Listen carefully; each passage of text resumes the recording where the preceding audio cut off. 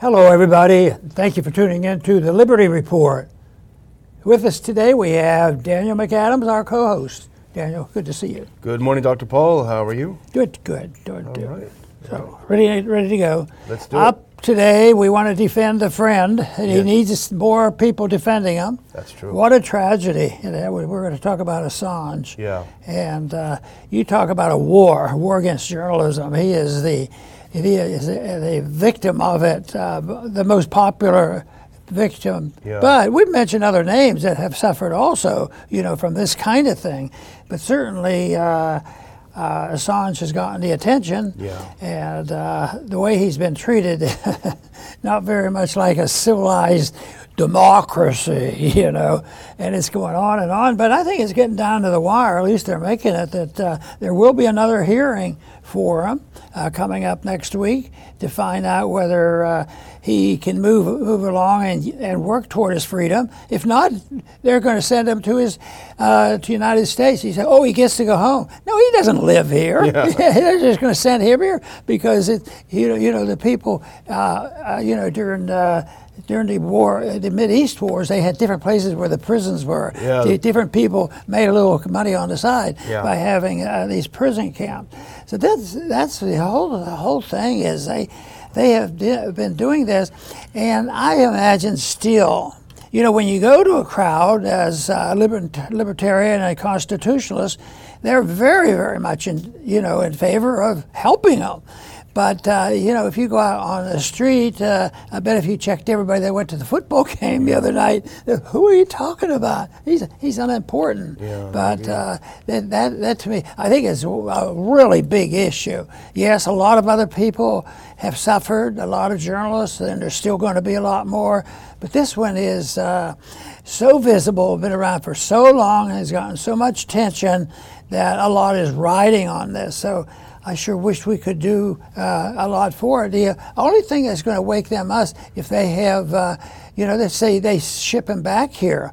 I should say back. He doesn't live here. Yeah. Shipping him off to the United States for a trial, then that to me is the only thing that I can think they get their attention, to have a couple million people out in the street and say, "What are you doing to this guy? Yeah. We're supposed to have a First Amendment here. How do you get away with this?" So that's what's coming up. So we may have a big announcement this week on this case. Yeah, the hearing is next week, I think the 20th and 21st.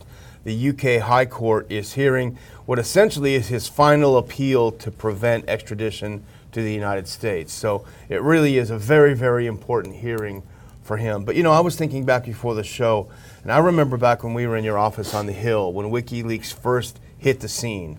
And it was so tremendous for us because, you had been fighting so hard against the Iraq War. You knew what a disaster it was. The staff, we were always trying to uncover some evidence some things that we could hand you that you could go to the floor and talk, just scouring. And all of a sudden, Assange and WikiLeaks, it was like coming in on a white horse because they released the collateral murder video.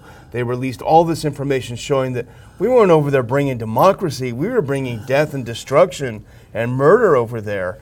And that was, it was just so tremendous of a time for us. And I remember you mentioned him on plenty of floor speeches about thank goodness for WikiLeaks, So now we knew as soon as they released that info about the CIA, though, that was it for him. Remember Pompeo said, we want to kill him. They tried to send the CIA to kill the guy.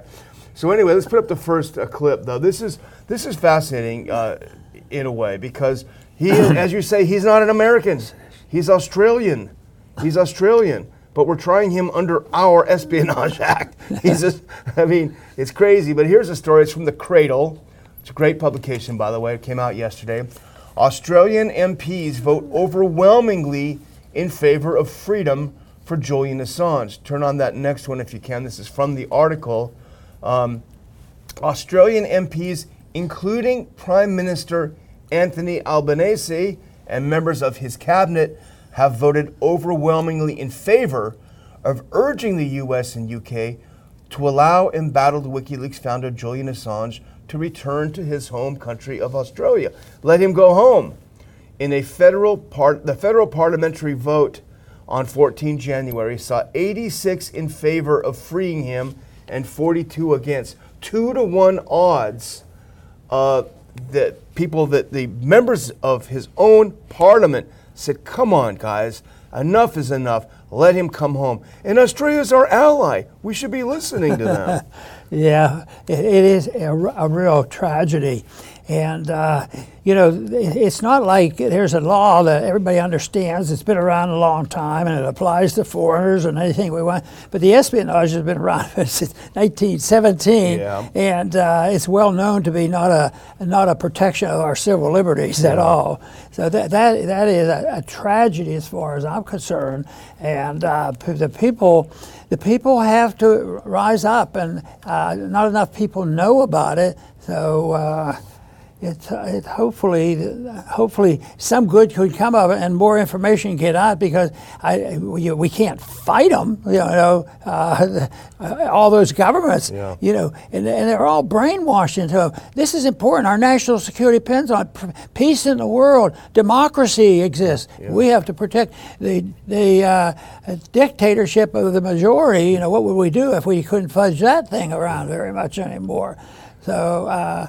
It's something that we'll have to wait and see what's going to happen, but maybe there'll be a little bit more on the media. But I can't imagine the media, the mainstream media, will ever get involved in it. If they are, it'll be negative. Yeah, I was actually just on the radio this morning, and we were talking about how sad it is that the progressives, which they initially embraced WikiLeaks, they embraced Assange because that was when we had a lot of good progressives on our side, because he was telling the truth about the war. Oh, but then he did something damaging to Hillary, and he released her emails, and that's it. So the politics takes over and destroys a principle, and that's the really sad part about it. It's really awful. And for Trump it was the same. We have to have criticism equally. He campaigned, I love WikiLeaks, he said 100 and some times, over and over on the trail, but we thought that's great. He's speaking up for the First Amendment. He's in favor of a free press. Well, it turns out he was also only using it for politics because he was trying to get at Hillary. And so once he was in office, he didn't lift a finger for Assange. He didn't do anything, nothing, zero. He could have pardoned him. We all know about the pledge that people take when they have an official position or in the military, defend all enemies, foreign and domestic. Yeah. And, well, that sounds good. But the whole thing is the foreign thing is built up because they're going to attack us, they're going to bomb us, and the end of the world is coming. And the domestic isn't mentioned. But if you compare, the two, is China really threatening our First Amendment? Yeah. If it is, it's our carelessness, So if we did it, the domestic, but the foreign, they used it all the time, and it's always, sneaking in votes and inventing different ways how they can get all this money for the military-industrial complex. So my point is, the enemy is within. Yeah. What we really have to be concerned about. And they say, well, that's un-American. What? It's more American to allow this to happen and not say anything? That's un-American, yeah. I call that un-American. Yeah, absolutely. Well, we have a couple more clips. Amnesty International, which is often good, sometimes a mixed bag, but they've come out, if we put this next one up, they've come out and they, what does it say?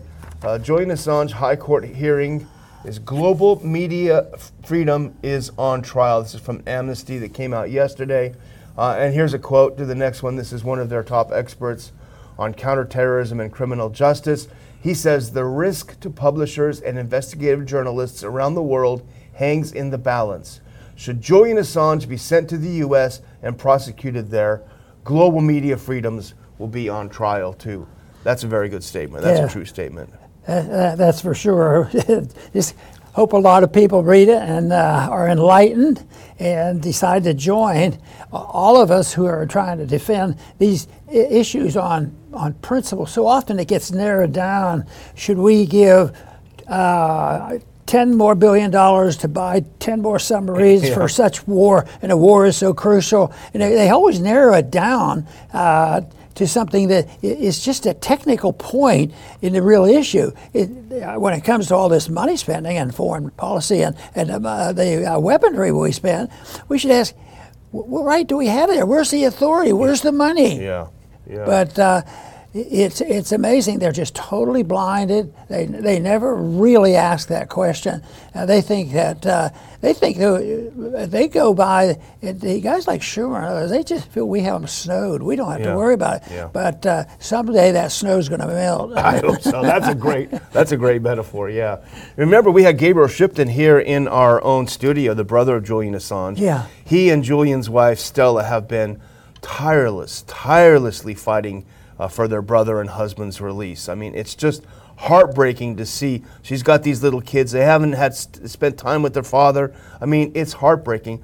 I went to see the film Ithaca, which is the story of John Shipton and Gabriel Shipton, which is Assange's father and brother, the efforts that they've been making to free Julian. And it's a great film. I urge people to watch it. Gabriel is such a terrific guy. Who wouldn't want a brother like that? I mean, unbelievable.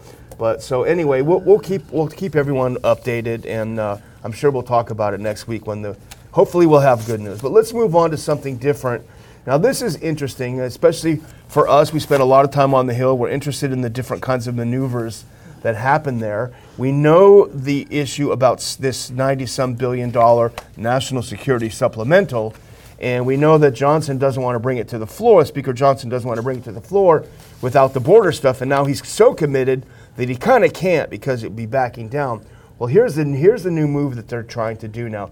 Put this next one up. This is from Zero Hedge. House Democrats eye backdoor to force vote on Ukraine and Israel funding. If you do the next one just really quick, I'll say what it is for our audience.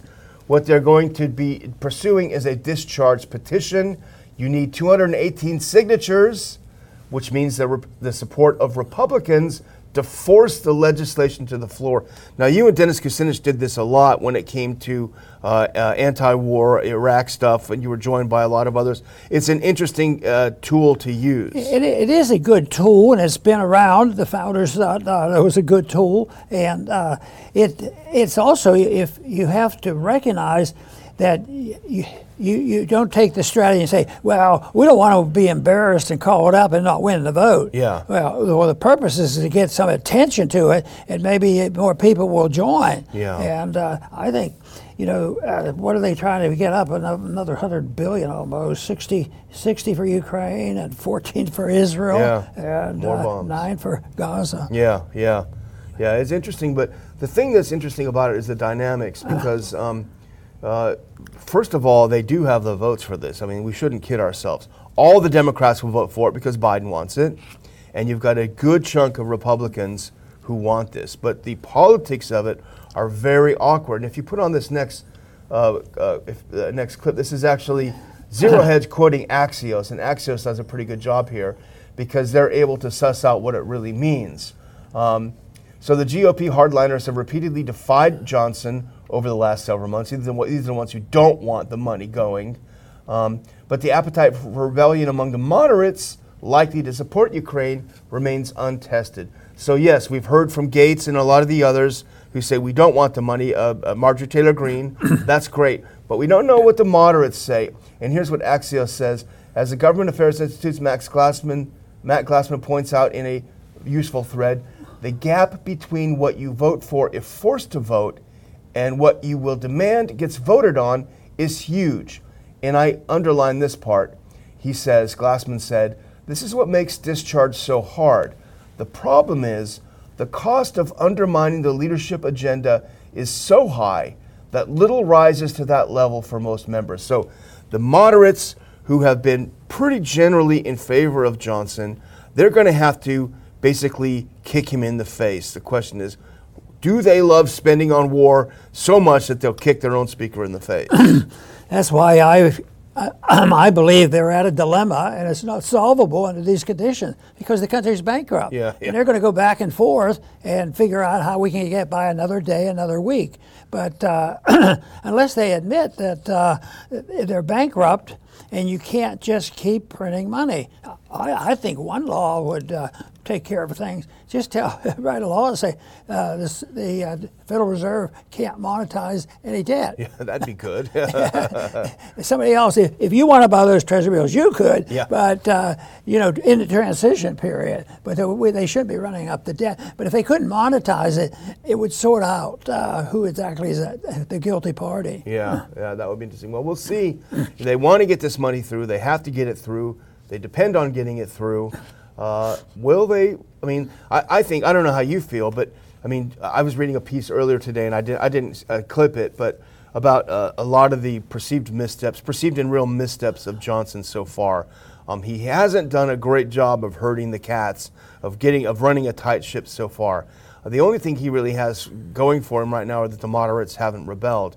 If they kick him in the face, I just wonder if this is going to be the death knell, figuratively speaking, for Speaker Johnson as Speaker Johnson. I wouldn't be surprised because they're talking about putting Kevin back in. Yeah. So, but that would be a real coup, wouldn't it? Well, I'm going to be Speaker again. Yeah. Well, you don't have to be a member to be Speaker, as we've said on this show, so you better keep by your phone, too. Oh, yeah. Can you imagine trying to keep those guys in line? I mean, that would be a nightmare. I don't think it would work very I would not wish it on the worst. I'd probably be able to give my first speech. And, I'm going home. How did we ever find you? But that was their way of treating me, because they were always polite, but they knew that what I was talking about was so extreme, obeying the Constitution every time. They didn't need that extreme attitude. So. Well, you reminded them what they all professed but didn't really take seriously, and that's what made them so irritated. That's for sure. We remember a certain member, we won't say his name, he's passed away, but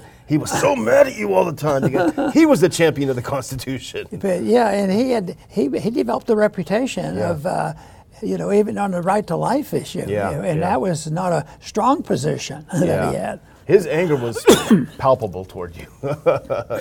Don't remind him. Well, our last story is interesting. Now, this hit me yesterday afternoon when I was looking around on Twitter X, and I sent it over to you. This dire warning. Put on that next one. MSNBC captures it fairly well. New House Intelligence Committee Chair Mike Turner's warning of a, quote, national security threat facing the U.S. was referring to a Russian military capability. 4 sources with knowledge of the matter tell NBC News. So Mike Turner, chairman of the Intel Committee, GOP, Republican, he rolls out this threat. And actually, go to the next one because this is what he said. He rolled out this, today the House Permanent Select Committee on Intelligence has made available to all members of Congress information concerning a serious national security threat. I'm requesting that President Biden declassify all information relating to this threat so Congress, the administration, and our allies can openly discuss the actions necessary to respond to this threat. And when it came out, it was like, what, are the Russians coming? Are they attacking? Are the bombs in the air? It sounded so dire. Well, would it be un-American if they move this along and say, well, okay, you're going to do it, but I think it's a good idea that we tell them exactly what we're doing. How many nukes do we have up on this satellite, and what are our plans? Because the first time I heard of this, and it really bugged me, it was when George W. Bush was president. He mentioned it in one of his State of the Union messages, but it wasn't a big thing, but it was more or less to put it under NASA and have a new division of this. So it was theoretically installed in there, and that was, the beginning of talking about it. And they're still looking for an excuse to do it. Yeah. But we just have all that money sitting out there. We might as well spend it. Yeah, exactly. Well, it turns out, this huge grave threat that he, very cryptically referred to. Now that a little bit of time has passed, we have a better idea of it. And put on this next one.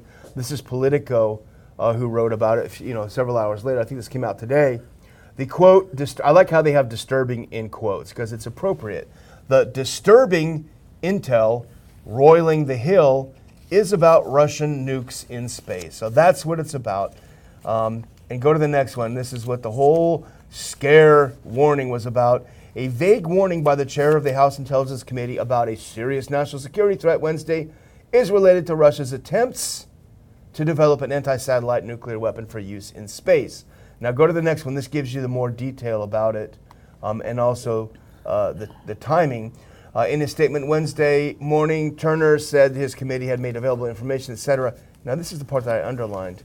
It's not clear what prompted Turner to issue the statement now, as the intelligence has been available to leaders of the House Intel Committee and their top aides in a secure room for more than a week. Others say longer, one of the people said. So this is kind of old info. It's nothing new. And then all of a sudden, he releases it in a very scary way. The question is, what's going on?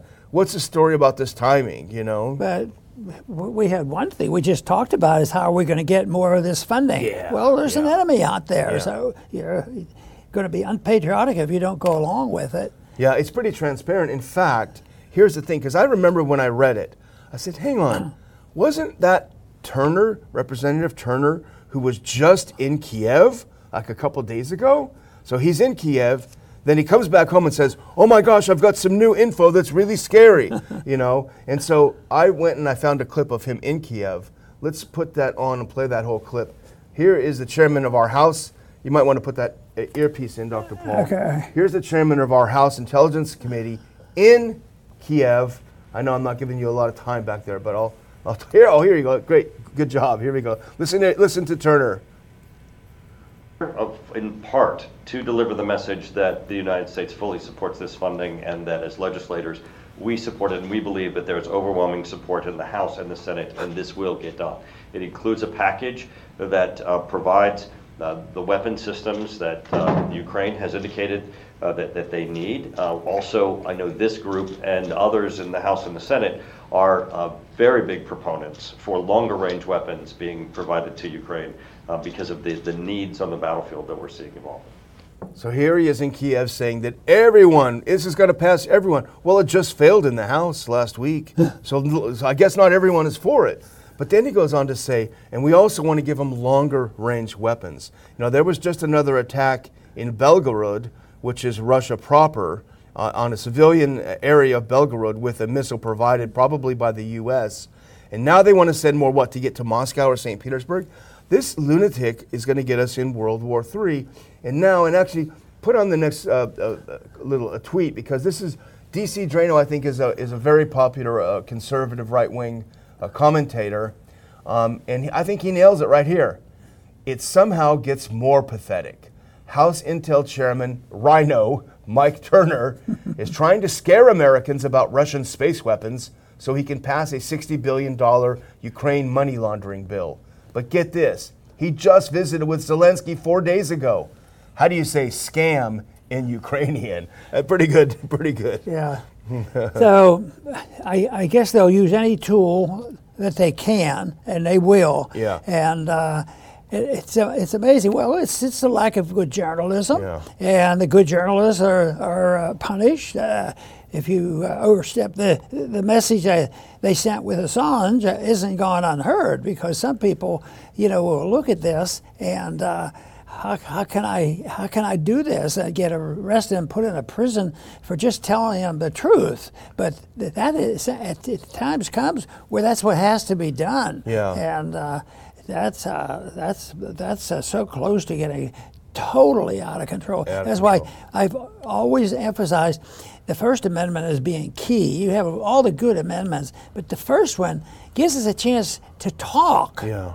But if that's the crime, you're locked out. Yeah. You're locked out of the discussion, and you're in big trouble. And in this day of social media, we'll take care of you. We sort of have an agreement with the FBI and a few other people, and they'll tell us what's going there, and we know how to close them down. Yeah. And they'll lose a lot of money if they don't do what we tell them. So. Yeah. That's it. Well, Mike Lee, senator from Utah, who very often has good tweets, he's worth a follow. He also has another theory about why this terrible, scary thing just came out. Put up his tweet up here, tweet post on X. Yeah, that's a good take on it. He says, he reposts the statement from Mike Turner about this terrible threat. And Senator Lee says, very interested to learn about this threat. Also, very interested to know why the spy guys are raising mysterious alarms right before we're about to reform illegal domestic surveillance under FISA. So he's suggesting here that this is a smokescreen reauthorizing that FISA, the 720, I guess. Yeah, and they all do come together. You know, they probably have backups. You know, on a different on a different appropriation. If they miss it in one, they can slip it in, and all of a sudden, oh yeah, it was put in this other bill. Yeah. So, and that's why the people are so cynical, and they should be, because. You know, whether it's economic reports or foreign policy reports, the trust of our government has just diminished tremendously, and this is a positive because they don't tell us the truth very often, and when we do, the individuals get into deep trouble. And this is the way it's been working, and the more money involved, and the more they get behind the eight ball, the more they're going to come down hard on protecting the First Amendment, because we can't have somebody out there telling the truth. Yeah. I mean, just think of all the truth that Assange was involved in revealing, and there were several others that were doing the same thing. So that's pretty bad, but I don't know, other than trying to get our message out and convert people into looking at things differently. But there are statistics that help. I think the one is that if you go out on the street, and I ask a lot of people who probably hasn't been reading Mises and probably don't know what libertarianism is, and ask them, I mean, how do you feel about the government? It's not like it's not like they love the government. They don't say, well, they have their problems, but they always send me a check. Now the checks, just think of all the extra money they send out of Social Security.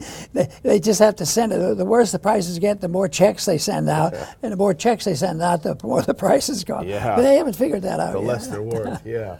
Well, I'm going to close out thanking our viewers for watching the show today, especially our live viewers. Please hit like, please hit follow. But I also want to underscore something that Dr. Paul said during the show, which is it really depends on us. Assange's freedom depends on us. If any of you are out there, care about the First Amendment, care about a truth teller, find some way to get involved. There are plenty of opportunities to get involved. There are people who are collecting money to buy signs going through town on trucks in D.C. That's worth supporting, getting the message out. Every one of us can do a little bit of something because we rely on, as you say, Dr. Paul, if the First Amendment goes, that's it. You know, it's all over. So find something, figure out something, and do it. We've got only a few days before this hearing. You know, even though this sounds complex, it's an old idea, and that is a contest between right and wrong. You know, and telling lies. They've been telling lies for a long time. The earliest codes that were ever written is you couldn't commit false accusations. And so it's been there, and I call it natural that the people had that, and most people know the difference, except the conditioning for those who defend their lying have the upper hand, and they have brainwashed themselves because they don't for a minute, you know, have any sense of guilt or shame.